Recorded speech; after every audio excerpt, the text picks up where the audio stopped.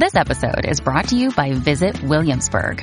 In Williamsburg, Virginia, there's never too much of a good thing. Whether you're a foodie, a golfer, a history buff, a shopaholic, an outdoor enthusiast, or a thrill seeker, you'll find what you came for here and more.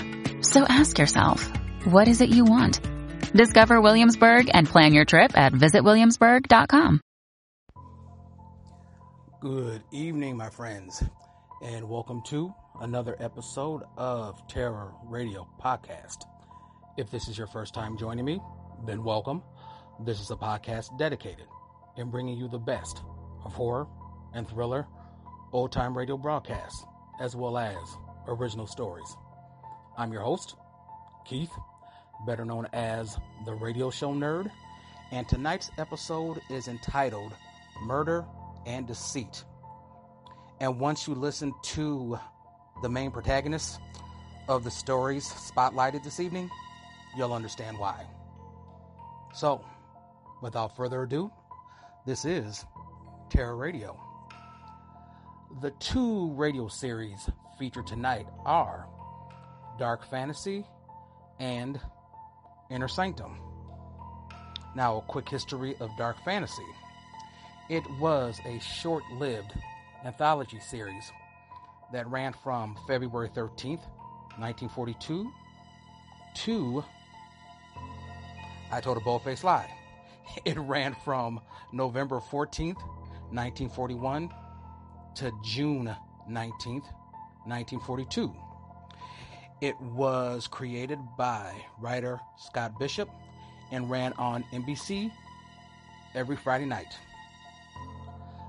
The radio play tonight is called A Delicate Case of Murder. And it was either first broadcasted on February 13th, 1942 or February 20th, 1942.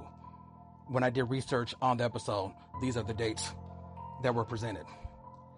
Now, this stars Georgina Cook, Eleanor Naylor Corrin, and Ben Morris. So, you know the drill. Sit back, turn down the lights, and listen to A Delicate Case of Murder.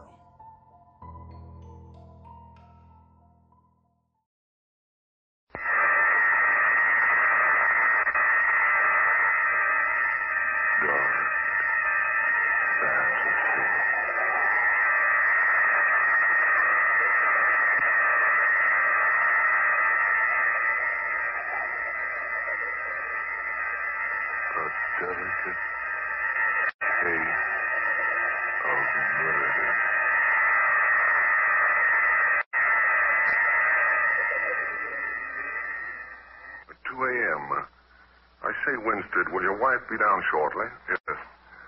Laura promised a special seance from Miss Keaton here at 2. Yes, and I can hardly wait. I've always been so curious about things like this, but I've never attended a seance before. Well, I assure you, Miss Keaton, you'll find it most fascinating. I've been watching Laura practice for almost 5 years. She makes more progress with every sitting. It's absolutely astounding what she can do. Isn't it, Winstead? Yes, quite. Oh, yes. She really didn't know she had the power, until about 1937. Remember, Winstead, the penthouse party? Who gave the beastly thing? Do you remember? Yes, I remember very well. It was Quentin Ramsey. Oh, yes, that's who it was. Ramsey had a mystic oracle board, Ouija. No one could get the thing to work until they coaxed Laura to sit down and have a try. And she made the board work? Oh, indeed she did. All over the place. It was absolutely weird. She got messages from several of the guests' friends who had passed on some time ago. People she'd never heard of until that night. How wonderful. She used the board for about a year and then found out she could get pencil messages. Pencil messages? Yes, she simply substituted the pencil for the little heart-shaped board with the isinglass window. Her messages came in more rapidly that way, were more complete, and this method was less tiring for her. You mean she actually contacts departed spirits that way? I mean, she did. But she gave up the writing method 2 years ago. Didn't she, Winstead? Evans. Every place I'd go, I'd find a paper simply covered with strange scratching, harebrained, so-called messages. But look here, old fellow. Do I detect a shade of sarcasm in your voice? I dare say you do. I'm not aboard with the whole thing. But why, Winstead? Simply because it's all a lot of... Well, on. Oh, never mind. No, I wish you'd come on downstairs and get this thing over with. Frederica, I urge you not to waste your time with this foolishness. Foolishness? Now, look here, Winstead. You can't talk about your wife's work like that. No, darling, really. I'm absolutely fascinated by it all. I can't wait for Mrs. Winstead to come down. Well, she'll be down in a moment. I say, Winstead, really, I can't understand your attitude about Laura's work. Why, you used to enjoy watching her work immensely. Yes. I used to love her immensely. What? I say, does that mean that you... Mr. Rogers, you said a moment ago that Mrs. Winstead doesn't communicate by means of pencil writing any longer. Why, no, she doesn't. After about a year of it, she undertook a profound and comprehensive study of spiritualism and communication with those who have left this level. In her study, she learned that those departed ones can sometimes make contact with us through the use of a medium's voice. She began very slowly at first, lying relaxed on a couch, eyes closed, and eventually her contact began to use Laura's own voice for their messages. And that's what she'll do for us tonight? That and more. More? Oh, yes. You see, Miss Keaton, after Laura Winstead perfected her means of vocal communication with spirits, she continued her studies and experiments until she became able to bring about materialization. You mean... I mean, now we see the departed one with whom we commune. Oh. Well, I really didn't expect that. I thought possibly a few table wrappings. Oh, more than mere wrappings here tonight, Miss Keaton. Oh, here's Laura now. Laura, dear. Good evening. Or should I say good morning? It's after 2 a.m. Yes, Laura. We've been waiting for you. Really, I think we'd be more prompt. Do you, Harvey? Or perhaps you should hold the seances instead of me. Now, Laura, there's really no reason for you to make a scene. Oh, no, of course not. We're not here for a scene. It's for a seance. Yes. Shall we begin, Laura? Yes. Harvey, if this is going to bore you, I suggest you go into the library until we've finished. No, I'll remain here. Then I must ask you to assume the right attitude. You know we always have difficulty getting good contact whenever a disbeliever is present. Oh, I'm sure Mr. Winstead believes, don't you, Harvey? I'd rather ask that same question of you, Frederica. We're finished here. Oh, don't worry about me, Mrs. Winstead. I'm quite open-minded. I'm sure you are, dear.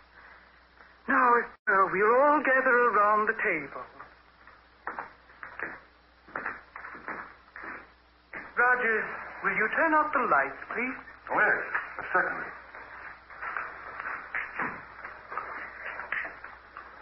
There we are. Now we'll all... Oh, what's that? What's wrong? What happened? Oh, never mind, Laura. Frederica, are you all right? Oh, yes. Yes, of course she is. I really missed my chair and bumped into hers. So sorry, Miss Keaton. Oh, I'm sorry, too. Please forgive me. I was startled for a moment. There now. We're all settled. It was entirely my fault, Miss Keaton. I'm terribly sorry. It's quite all right, Mr. Rogers. Is everyone quite ready? Yes, Laura. All ready. Shall we begin any time now? Harvey, we will begin when the opportune time arrives. Let me tell you once again that if you are impatient, it will be best that you will leave us. Oh, no. No, Harvey, please don't go. Don't worry. I have no intention of leaving. You please all join hands. Roger, give me your hand. Miss Keaton, yours, please. Now you two clasp hands with Mr. Winstead. Yes, I understand. Harvey, where's your hand? Oh, there it is. All set, Laura. Now, whatever happens, No one is to break the contact. Is that perfectly clear? No one. We will soon make communication with one from another level. Where will we see this? I must ask you to be very quiet, Miss Keaton. No one is to speak. And when the materialization takes place, please do not utter a sound unless it addresses you personally. We're gathered here to commune with whomsoever wishes to contact us. We've gathered with open minds and with a unity of purpose. If there is someone who wishes to speak to us, or any one of us, will he or she please make herself known? Is someone seeking contact? Please knock twice for no, thrice for yes. Do you have a message for someone present? For me? No. For someone else who's present here? Do you wish to speak through me? Do you wish to show yourself to us?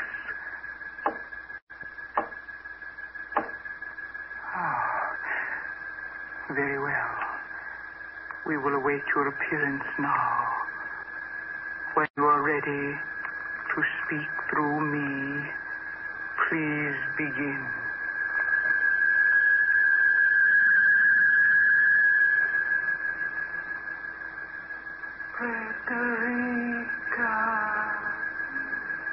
Frederica,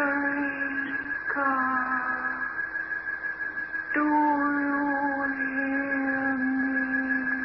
Yes, I hear you. I am calling to you, Frederica. I hear you. I am over here. Over here. Yes, I see you. Do you recognize me, Frederica? Yes.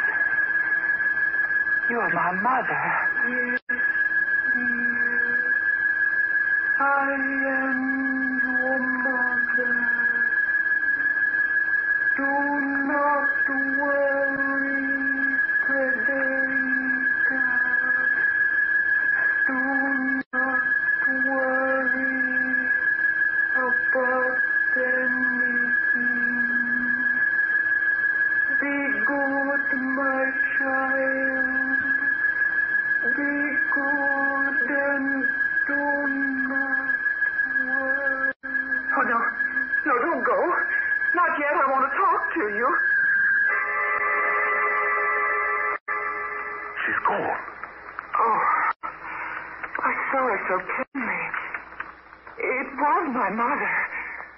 I know it was. Harvey, did you see her? Yes, I saw her. Will you turn up the lights, Roger? Yes, of course.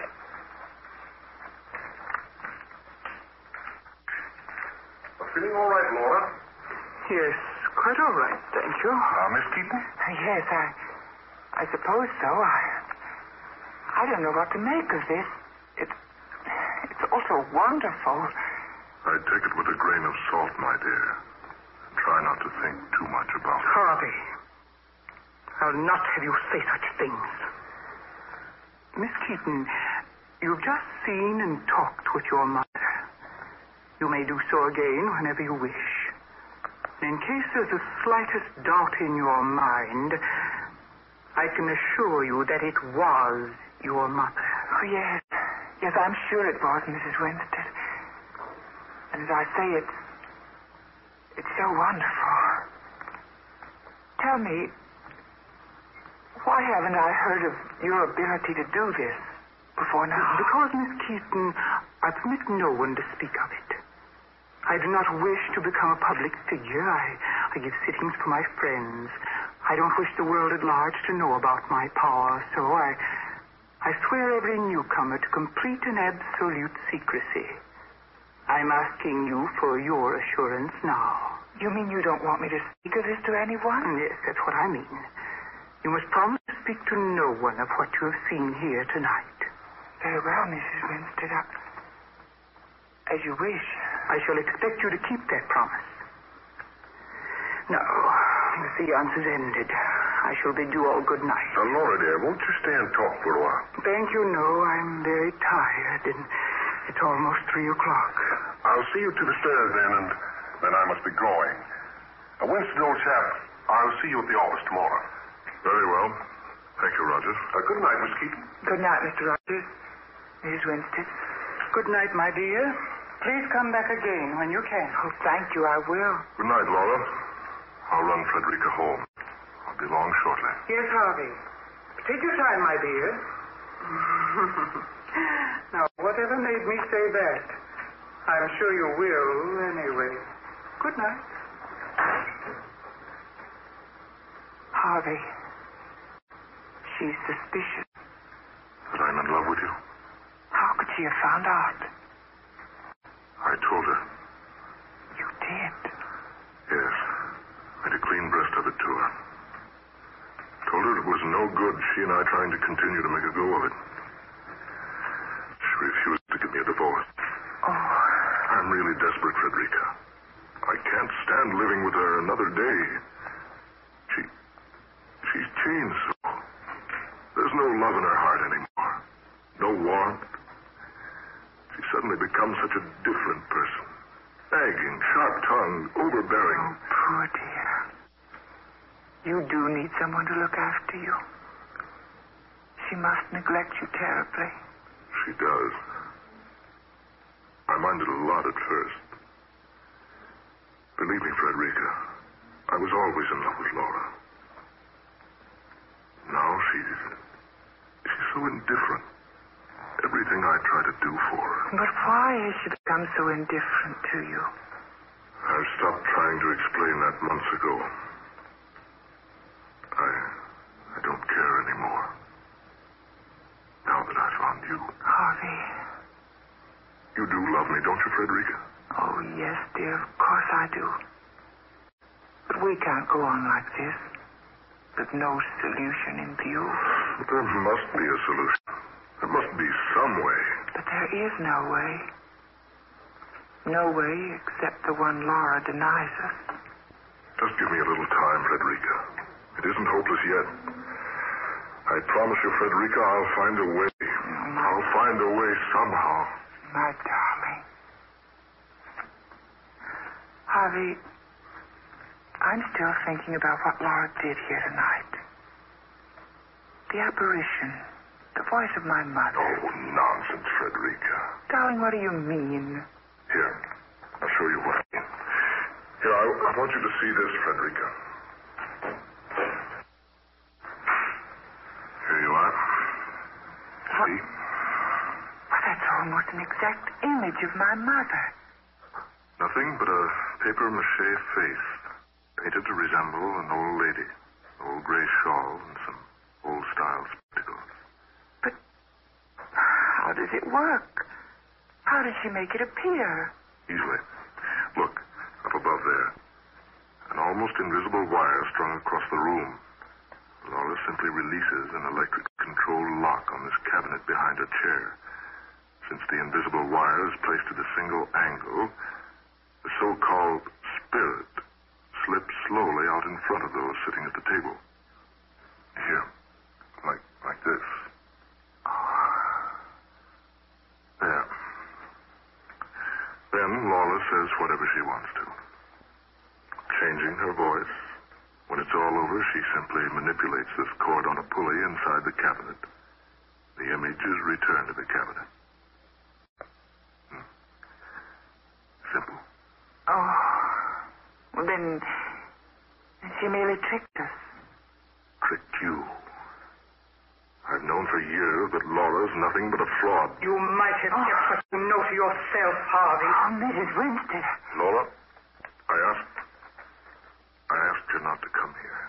She insisted that since you extended the invitation, she was obliged to.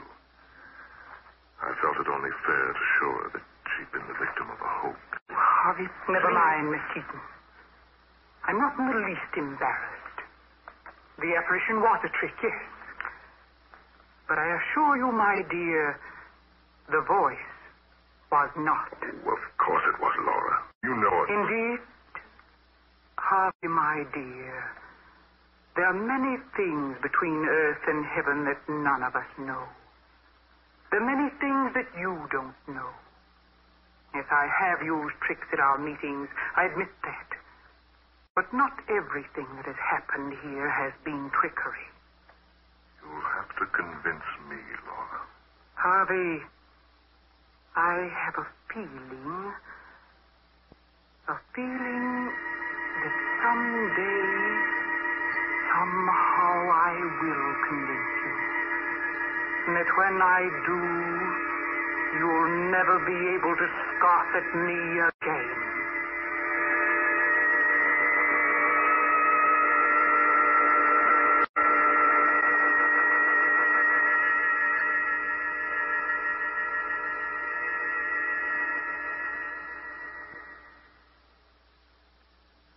Laura, I'm sorry about last night.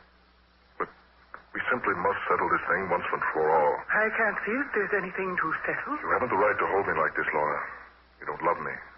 Why don't you give me my freedom? Simple, Harvey. Because no woman likes to see another take her place. Besides, it's so convenient being married to your income.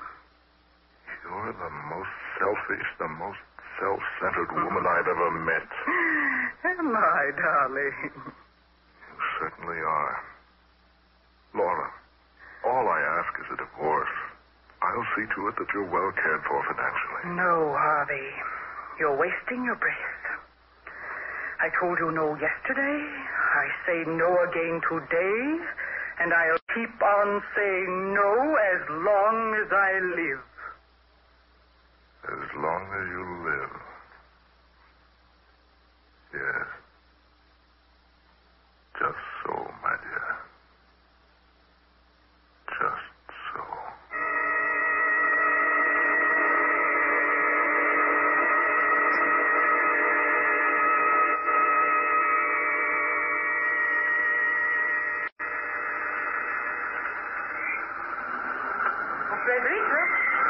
Frederica, darling.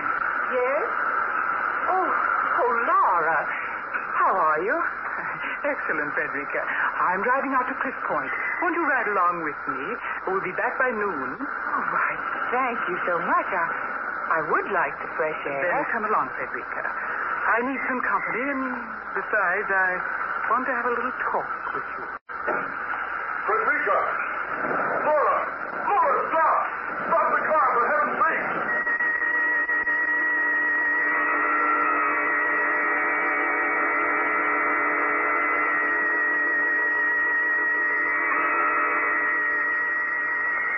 Here's your evening paper. Harvey Winstead's wife dead and plunged over Cliff Point.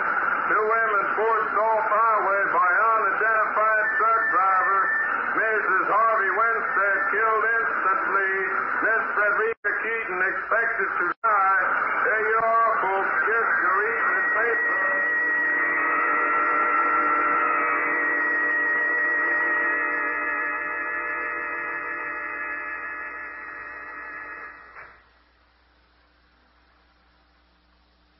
How is she, Doctor?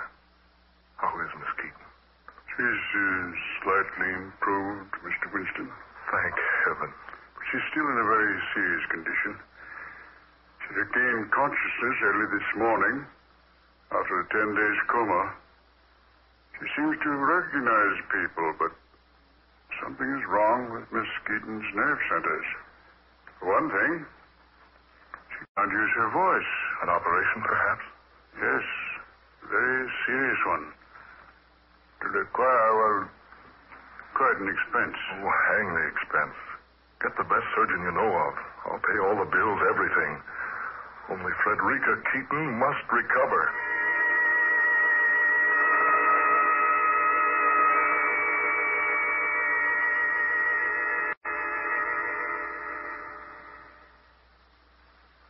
I say, Winstead, do you really think that this girl will ever recover?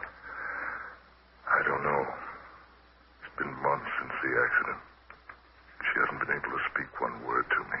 Oh, look here, it's none of my affair, really, but I know things have been going very badly for you lately. Losing your wife and all. You need some money, old man. Oh, no. No, thanks. Thanks a lot, Rogers.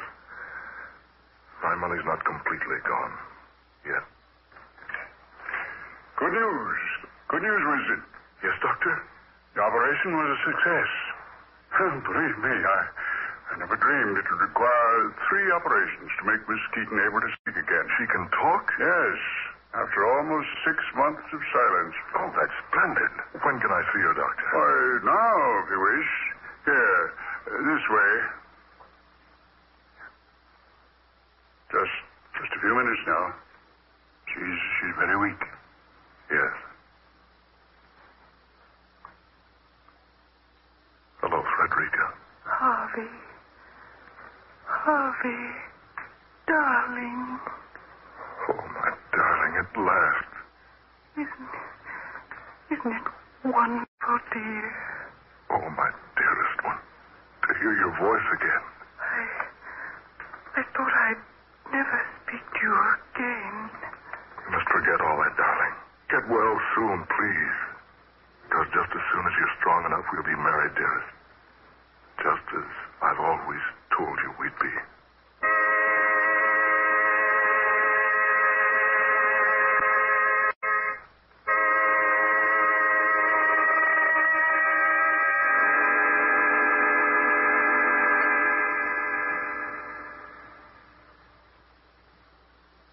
Oh, no. Wait a minute, Frederica. I want to carry my bride over the threshold. Up you come now. There we are. Now. There you are, Mrs. Winston, in your new home at last. Now, how about a kiss from Mr. Winstead's new bride? Harvey, you're always the fool, aren't you? Frederica, darling. Oh, stop it. Stop it. You're so annoying, Harvey. Frederica, whatever's come over you? You thought your problem was solved, didn't you? You thought sending me over the embankment to my death was the solution. I don't understand. Look at me. Whom do you see? Frederica Keaton, yes, of course you do. But whose voice do you hear? Laura. You've been so stupid, Harvey, you hadn't even noticed. It can't be. Are you a believer now? Laura, my wife.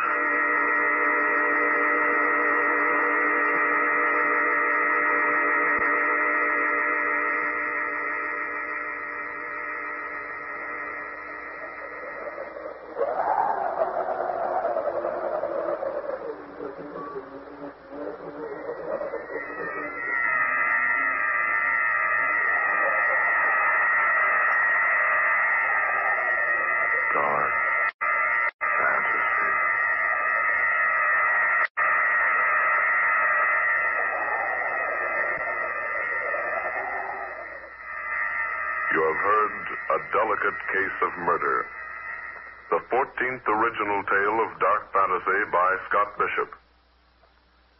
Georgiana Cook was heard tonight as Laura Winstead. Ben Morris was Harvey Winstead. Eleanor Naylor Corrin played Frederica Keaton. Muir Height was Rogers. And Fred Wayne was the Doctor. Next Friday night at this same time, listen to the 15th unusual tale in this series of dark fantasy, Spawn of the Subhuman, in which the nation's favorite soprano star makes an aeroplane flight to an incredible destiny and awaits her at the hands of a strange and mysterious madman. Tom Paxton speaking. Dark Fantasy comes to you from Okay. Next we have the iconic Inner Sanctum. which was a horror anthology series that ran from January 7th, 1941 to October 5th, 1952 on CBS. It was created and produced by Hyman Brown. The radio play tonight was originally titled The Man Who Couldn't Die, but was changed to Elixir number 4 before it was broadcasted. It was written by Emily Tepperman and it starred actor Richard Widmark. And it was first broadcasted on February 12th, 1946. So, you all know the drill. Sit back, turn down the lights, and listen to Elixir number 4.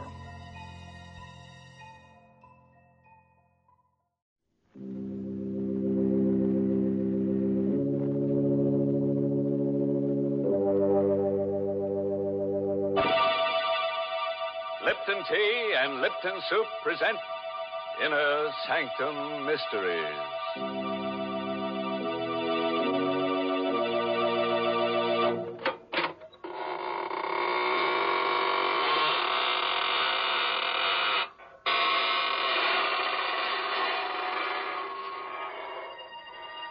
Good evening, friends. This is your host of the Inner Sanctum inviting you in through the creaking door. Come on in and enter into the spirit of things. Don't pay any attention to those gurgling sounds you hear. They're the unfortunate ones. The midnight spirits who were caught haunting before midnight. Poor things. All they can do now is gurgle because they've evaporated into distilled spirits. What a horrifying thought, Mr. Host. Can't we ever talk about the brighter side of life? Well, don't forget, Mary, murder is my business. Well, thank goodness it isn't mine. And right now, I'd much prefer to talk with our Lipton listeners about something more conducive to happy spirits. I mean, a cup of hearty, piping hot Lipton tea. You know, it's really wonderful, the extra delight you get from this superb tea, friends. And the reason is simply this. Lipton's grand brisk flavor. Brisk, you know, is the tea expert's own word for the fresh, full-bodied, lively flavor of Lipton tea. Because unlike ordinary teas, Lipton's is never flat-tasting or lifeless. Lipton tea is always spirited, full-flavored, truly satisfying. Why, I'd even go so far as to say that once you've tried it, I think you'll enjoy Lipton tea more than any other tea you've ever tasted. And I'll go even further, Mary, and introduce our listeners to tonight's story. It's an original radio play written especially for Inner Sanctum by Emil Tepperman and starring Richard Widmark in the role of Alex Gregory. It's about a man who became master of a secret so fearful that it could never be revealed to any mortal, living or dead. But let him tell you the story himself, how he learned the most terrible secret in all the universe, and what he did with it.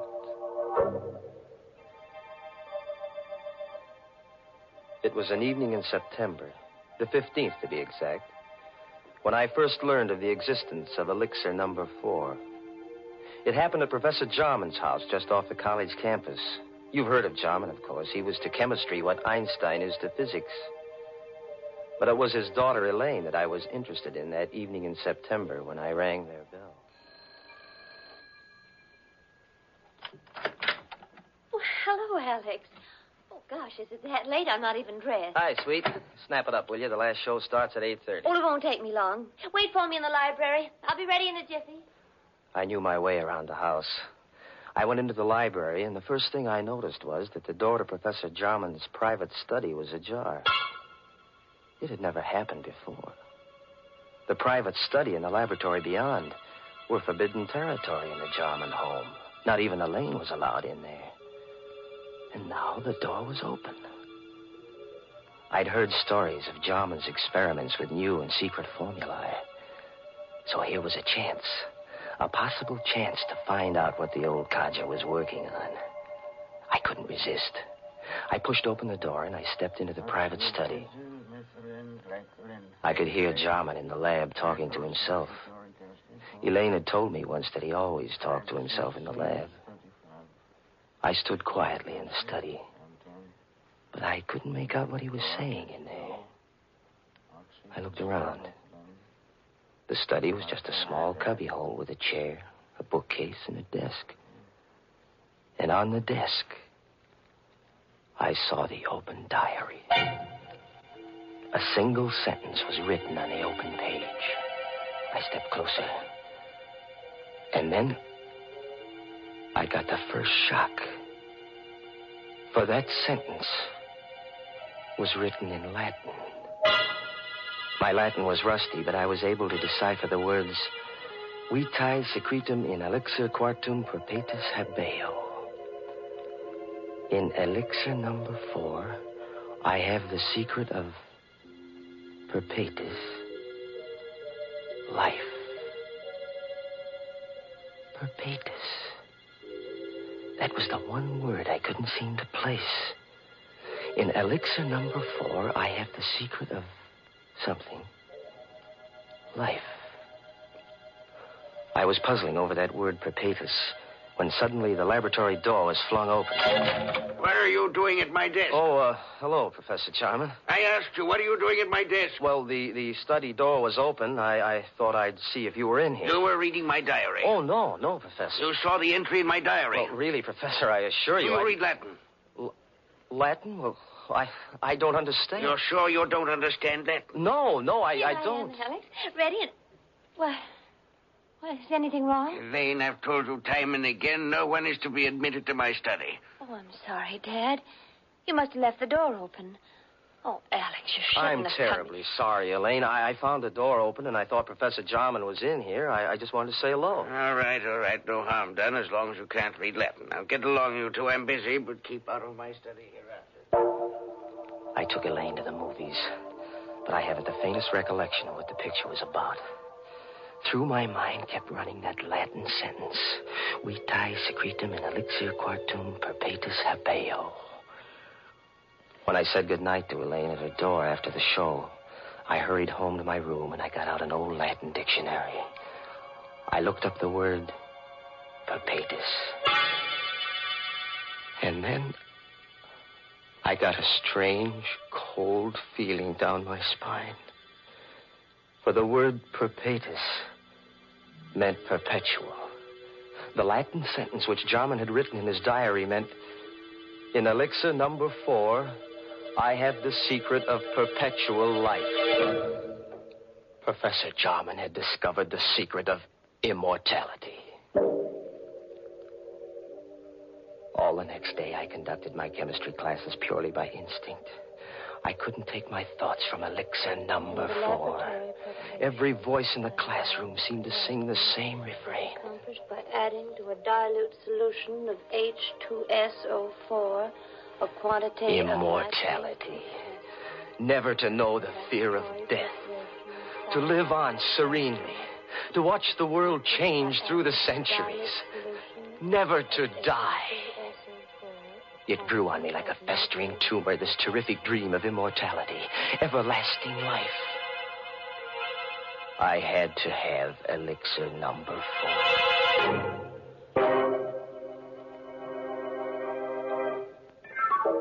In the afternoon, the first free period I had, I went down the hall to Jarman's office. Come in. May I come in for a moment, Professor? Oh, it's you. Yes, come in, but I haven't much time.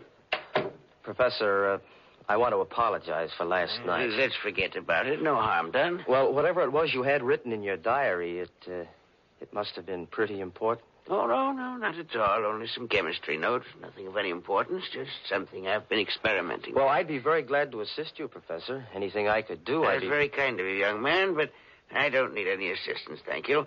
As a matter of fact, the experiment is completed. You mean you're all finished? All but the practical application. Oh. Well, couldn't I help you on that? It won't be necessary. Tonight, I'm taking the last step. Tonight? I knew what that meant. Tonight he was going to use elixir number 4. He was going to administer it to himself. I had to act tonight or never.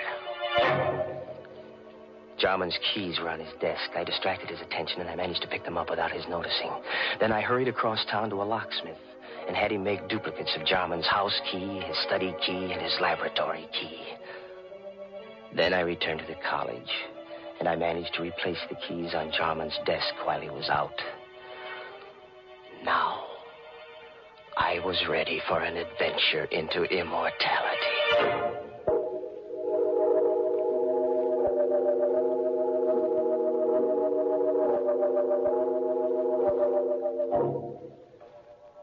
At 8:30 that evening, I let myself into Jarman's house, opened the study door, and stepped quietly over to the laboratory. I knew Elaine was at a sorority meeting. The professor and I were the only ones in the house. Jarman was standing at the lab table with his back to me, talking away to himself. There was a small vial on the table and a hypodermic syringe alongside it. Equal quantity administered yesterday will be sufficient. At my age, since my blood is too thin, I require the additional dose. But a younger man would need only one injection to cause the necessary type change in his blood. Who's that? Good evening, Professor Jarman. I hope I'm not interrupting. What are you doing here? How did you get in? So elixir number 4 changes the bloodstream, huh? What do you want in here? Quit stalling, Professor. I know what elixir number 4 is. Ah. So this is it. Elixir number 4. Careful. Don't spill it. How much of this stuff have you got? That's all there is. 5 cc's. You mean you haven't got any more? It took me 5 years to distill 10 cc's. Before that, I experimented for 10 years. I failed 3 times. And this is your 4th try, huh? Elixir number 4. And there isn't any more of it? It will take me 5 years more to make up another bat. Please be careful. Don't drop it. Don't worry, I won't. You said this is enough to make the average man immortal. Me, for instance? It's not for you. You hear me? Not for you. Oh, yes, it is, Professor. It's for me. I won't let you... What are you doing with that mallet? What do you think? No. I'm so sorry, Professor. Wait. I'll let you have it. Don't kill me. I've got to kill you. When I take this dose of elixir number 4, I'll be immortal. And I don't want anyone to know it. Go away, you fool. You'll never enjoy your immortality. You'll wish you were dead 1,000 times. I'll come back to remind you. Back to remind you.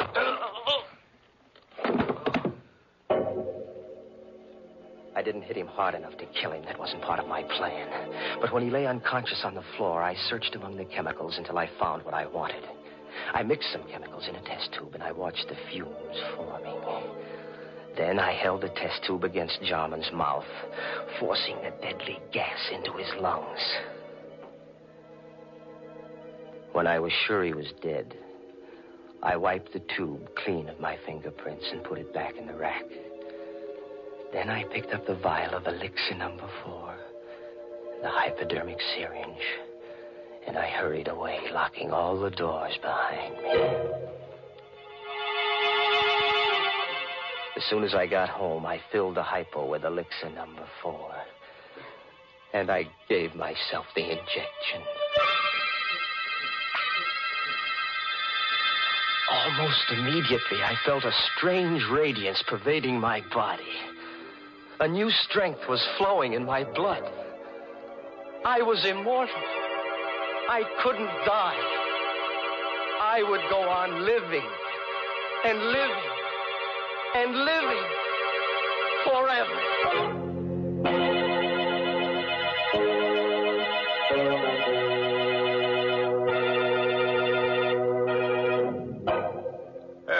What's going on here? What's all this about living forever? If you ask me, it would be more of a curse than a blessing. Now, just suppose we all took a shot of this elixir number 4. Why, think of all the people who'd lose their jobs. Grave diggers and stone cutters and shroud makers and hearse drivers and... Oh, why, go on. You see what I mean. Why, everybody'd be out of a job. We'd all practically starve to death. Well, then, Mr. Host, maybe we can be glad that nobody has ever found the fountain of youth. You know, I think it's not a matter of trying to live forever. The important thing is to get more enjoyment out of every day. Mm-hmm. For instance, Mary. Well, for instance, one splendid way to get more enjoyment out of an otherwise dull day is to invite your friends in for tea. It's a delightful neighborly custom, made even more delightful when the tea you serve is Lipton's, because there's so much extra pleasure in Lipton tea. The party will seem more of a party. The conversation will be more sparkling, and your reputation as a thoughtful hostess will soar to the skies the moment your guests take their first sip of Lipton tea. For Lipton's wonderful brisk flavor makes it a favorite with everybody. So when friends drop in for tea, or the family gathers around the dinner table, serve them Lipton's, tea at its delicious best.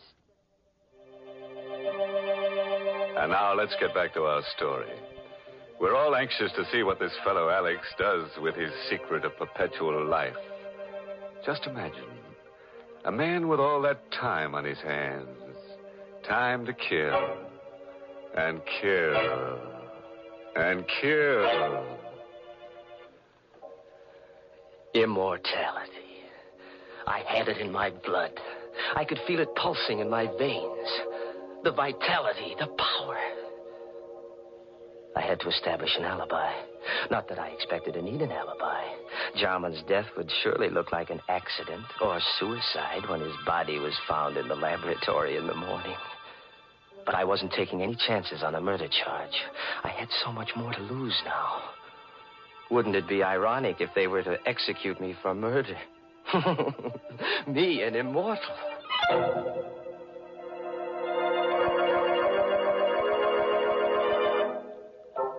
Next morning, I stopped at Jarman's house and rang the bell. I knew Elaine must have gone right to bed when she returned from the sorority meeting last night, because she never disturbed her father when he was in the lab.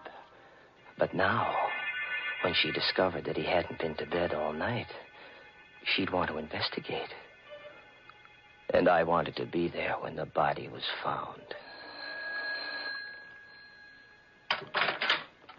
Oh, good morning, Alex. Hello, sweet. What's wrong? You look worried. Come on in. Alex, I am worried.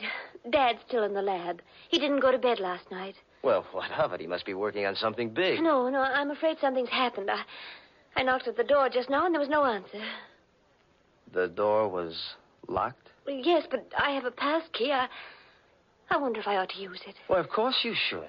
Well, please, Alex. You come with me. Of course, darling. Together, we opened the laboratory door. I was all set to act horrified when we discovered the body on the floor. But there was no need to act. I was horrified. For the lab was empty. There was nothing on the floor. The body of Professor Jarman was gone. I don't know for how many hours after that I walked the street, confused and frightened and uncomprehending. I tried to reason it out.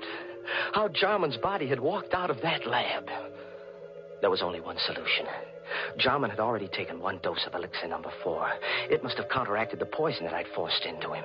He must have gotten up and then walked away. But where? And why? I recalled what he'd said before I hit him with the mallet.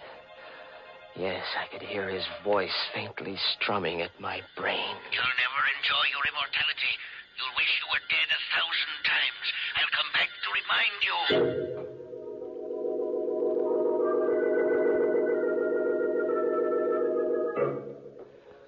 The next day, I went to Elaine's house, and I saw that she was taking her father's disappearance pretty hard. Oh, Alex, I don't know what to make of it. Do you think that Dad... that he's... Now, take it easy, baby. Maybe he's just suffering from amnesia. Maybe he just walked out of the house. He might turn up tomorrow. I have a terrible feeling, Alex, that he's dead. What makes you think so? Oh, I don't know. Now, please, Elaine. That won't do you any good. Oh, but it's the uncertainty. If I only knew for sure. Alex. Do you believe in mediums? Communicating with the dead? Do you believe a medium can put you in touch with the dead? Oh, is that what you're thinking of, darling? Going to a medium? But don't you see, Alex? If Dad is dead, maybe... I was worried, too. I had to know if Jarman was dead or alive. I had to know before I could start enjoying life. Yes, that might be a good idea, Elaine. Can't hurt to try. There's a medium in town. Oh, I don't know what I want to do. Let me think about it. Well, sure, darling.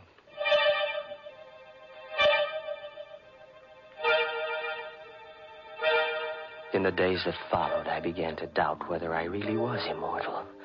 Was elixir number 4 really the elixir of life? Was I really going to live forever? If there was only some way to prove it. Then I remembered what Jarman had said, that the elixir caused a change of blood type. Well, that'd be easy enough to check. Elaine was taking a medical course, so I asked her to test my blood on the pretext that I thought I had anemia. It won't hurt, Alex. Just the needle. Ouch. There, now I've got all the blood I need. Just sit here a minute while I make the test. Well, does it take long? Only a minute. Alex. She was excited. There was something different about my blood then. Alex, come here quick. What? Look. Oh, look, Alex. I can't be mistaken. Your blood. It's a new type. Elaine couldn't get over the discovery that my blood was a new type. I'd asked her not to tell anyone about my new blood type, but I knew she wouldn't be able to keep the secret for long. And once it got out, people might begin to suspect what I already knew for sure, that I was immortal. Oh, I couldn't afford to have that known, because then everybody in the world would be envious of me. They'd hate me, too, because they'd know I could go on living long after they were dead. Oh, no. No, it had to be a secret forever. No one in the whole world must know, except myself. And the only person who could spill the secret now was Elaine. So, there was only one thing to do. Elaine furnished the opportunity herself the next day. Alex, I've been thinking about that medium. I've got to know if Dad is alive or dead. All right, whatever you say, darling, if it'll make you feel any better. I'll go with you, of course. Just the two of us, huh? We made a date to go to the seance that evening, and I made my plans accordingly. I didn't intend that Elaine should leave the seance alive. We arrived at the medium's house promptly at 9 o'clock. The medium asked Elaine and me to sit close to each other. And then she put out the lights. Alex. It's all right, sweet. I'm right here. I'm right next to you. I'm frightened. Now, there's nothing to be frightened about, darling. I'm right here with you. But it's so dark. I can't see anything. I don't hear anything. Where's the medium? She's still here. She's right across the table. She's gone into her trance. Do you think she'll contact Dad's spirit? I don't know, darling. Wait and see. I timed myself carefully, waiting for the moment when the medium should be well into her trance. Then I took out of my pocket the hypodermic syringe. I held the plunger in my left hand while I gripped Elaine's arm with my right, my thumb over the artery. Alex, my arm, your fingers hurt. It's all right, sweet. Slowly, I brought the hypodermic needle up close to the artery.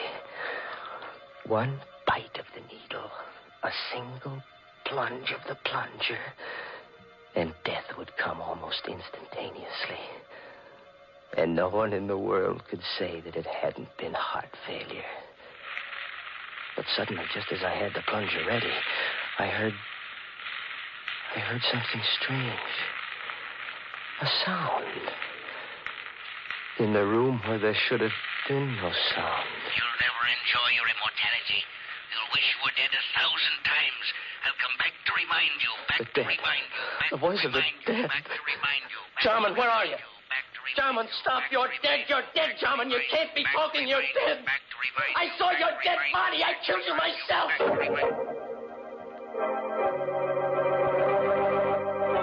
Suddenly, the lights flashed up. The room was full of police. Arrest him, officer. He killed my father. You heard his confession. That voice. That was Dad's voice, Alex. A recording. What? A recording? That's why he always talked to himself in the lab. He had a wire recording machine. He talked while he carried on his experiments so that there'd be a permanent record. The wire recorder picked up everything that was said in the lab the night you killed him. But we could never have proved it was your voice in court if you hadn't confessed just now. Yes, but the body. I found Dad dead that night when I got back from the meeting. And I hid the body until I could find his murderer. And now, Alex, I found him.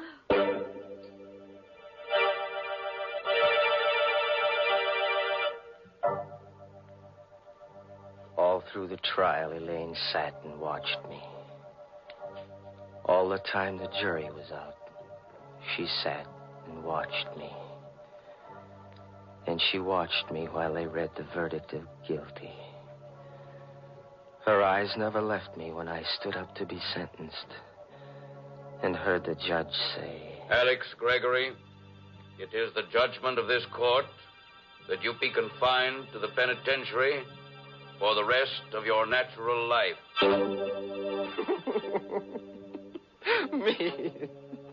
Me of all people. Me sentenced to imprisonment for life. Me in whose veins runs the precious elixir number 4. Imprisonment for the rest of my natural life, which means forever.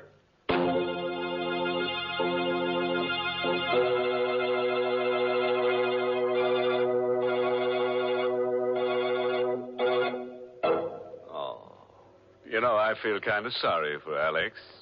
He really got a tough break. Locked up in a cell for all eternity and no way out. Yes, looks like they'll have to build a new jail around him every 1,000 years or so. Of course, there's one way out for him. He could let his beard grow for a couple of centuries, and when it gets long enough, he could hang himself. Oh, imagine such a thing, Mr. Host. Yes, it would be sort of breathtaking, wouldn't it, Mary? Poor Alex. He probably had many good impulses in his lifetime. As the trouble is, he didn't follow them. Well, Mr. Host, I'm afraid that's something we all do every now and then. For instance, perhaps some of you Inner Sanctum fans have promised yourselves the pleasure of trying Lipton tea, but somehow just haven't gotten around to it. Or maybe you've just forgotten it when you're writing out your grocery list. Well, this time, make sure. Add Lipton tea to your grocery list right now. For until you do try it, you're missing a real treat. Why not start enjoying lively, full-bodied Lipton tea beginning tomorrow?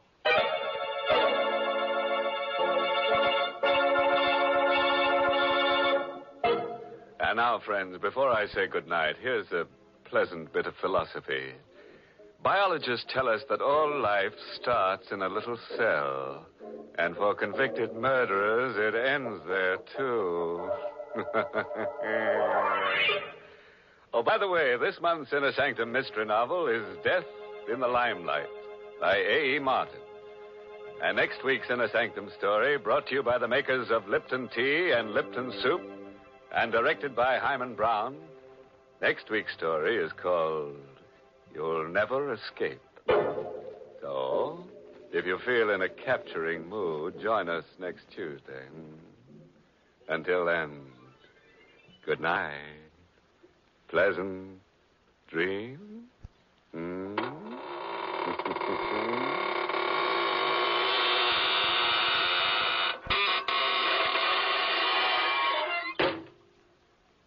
Friends, you want to know how to make an ordinary meal into a feast? Start it right. Start it bright with tempting, heartwarming Lipton's noodle soup. Lipton's noodle soup is ready to serve in a jiffy, and what a treat it is. Lots of tender, golden noodles and a world of real chickeny flavor that makes it taste homemade. It's economical, too. Lipton's noodle soup mix costs less and makes lots more than canned soups. So try Lipton's noodle soup real soon. And don't forget to tune in next week at the same time for another Inner Sanctum Mystery.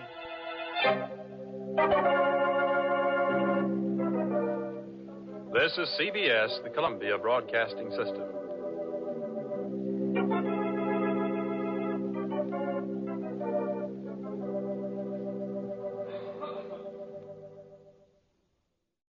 When you need mealtime inspiration, it's worth shopping Kroger, where you'll find over 30,000 mouth-watering choices that excite your inner foodie. And no matter what tasty choice you make, you'll enjoy our everyday low prices, plus extra ways to save, like digital coupons worth over $600 each week. You can also save up to $1 off per gallon at the pump with fuel points. More savings and more inspiring flavors make shopping Kroger worth it every time. Kroger, fresh for everyone. Fuel restrictions apply.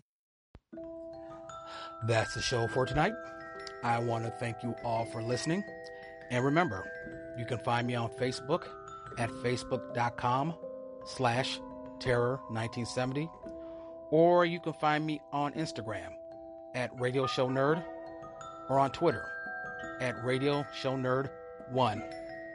And if you want to drop me a line, make a request, a suggestion, hey, even a critique, please feel free to email me at radioshownerd@gmail.com. And you can also find me on YouTube, Terror Radio.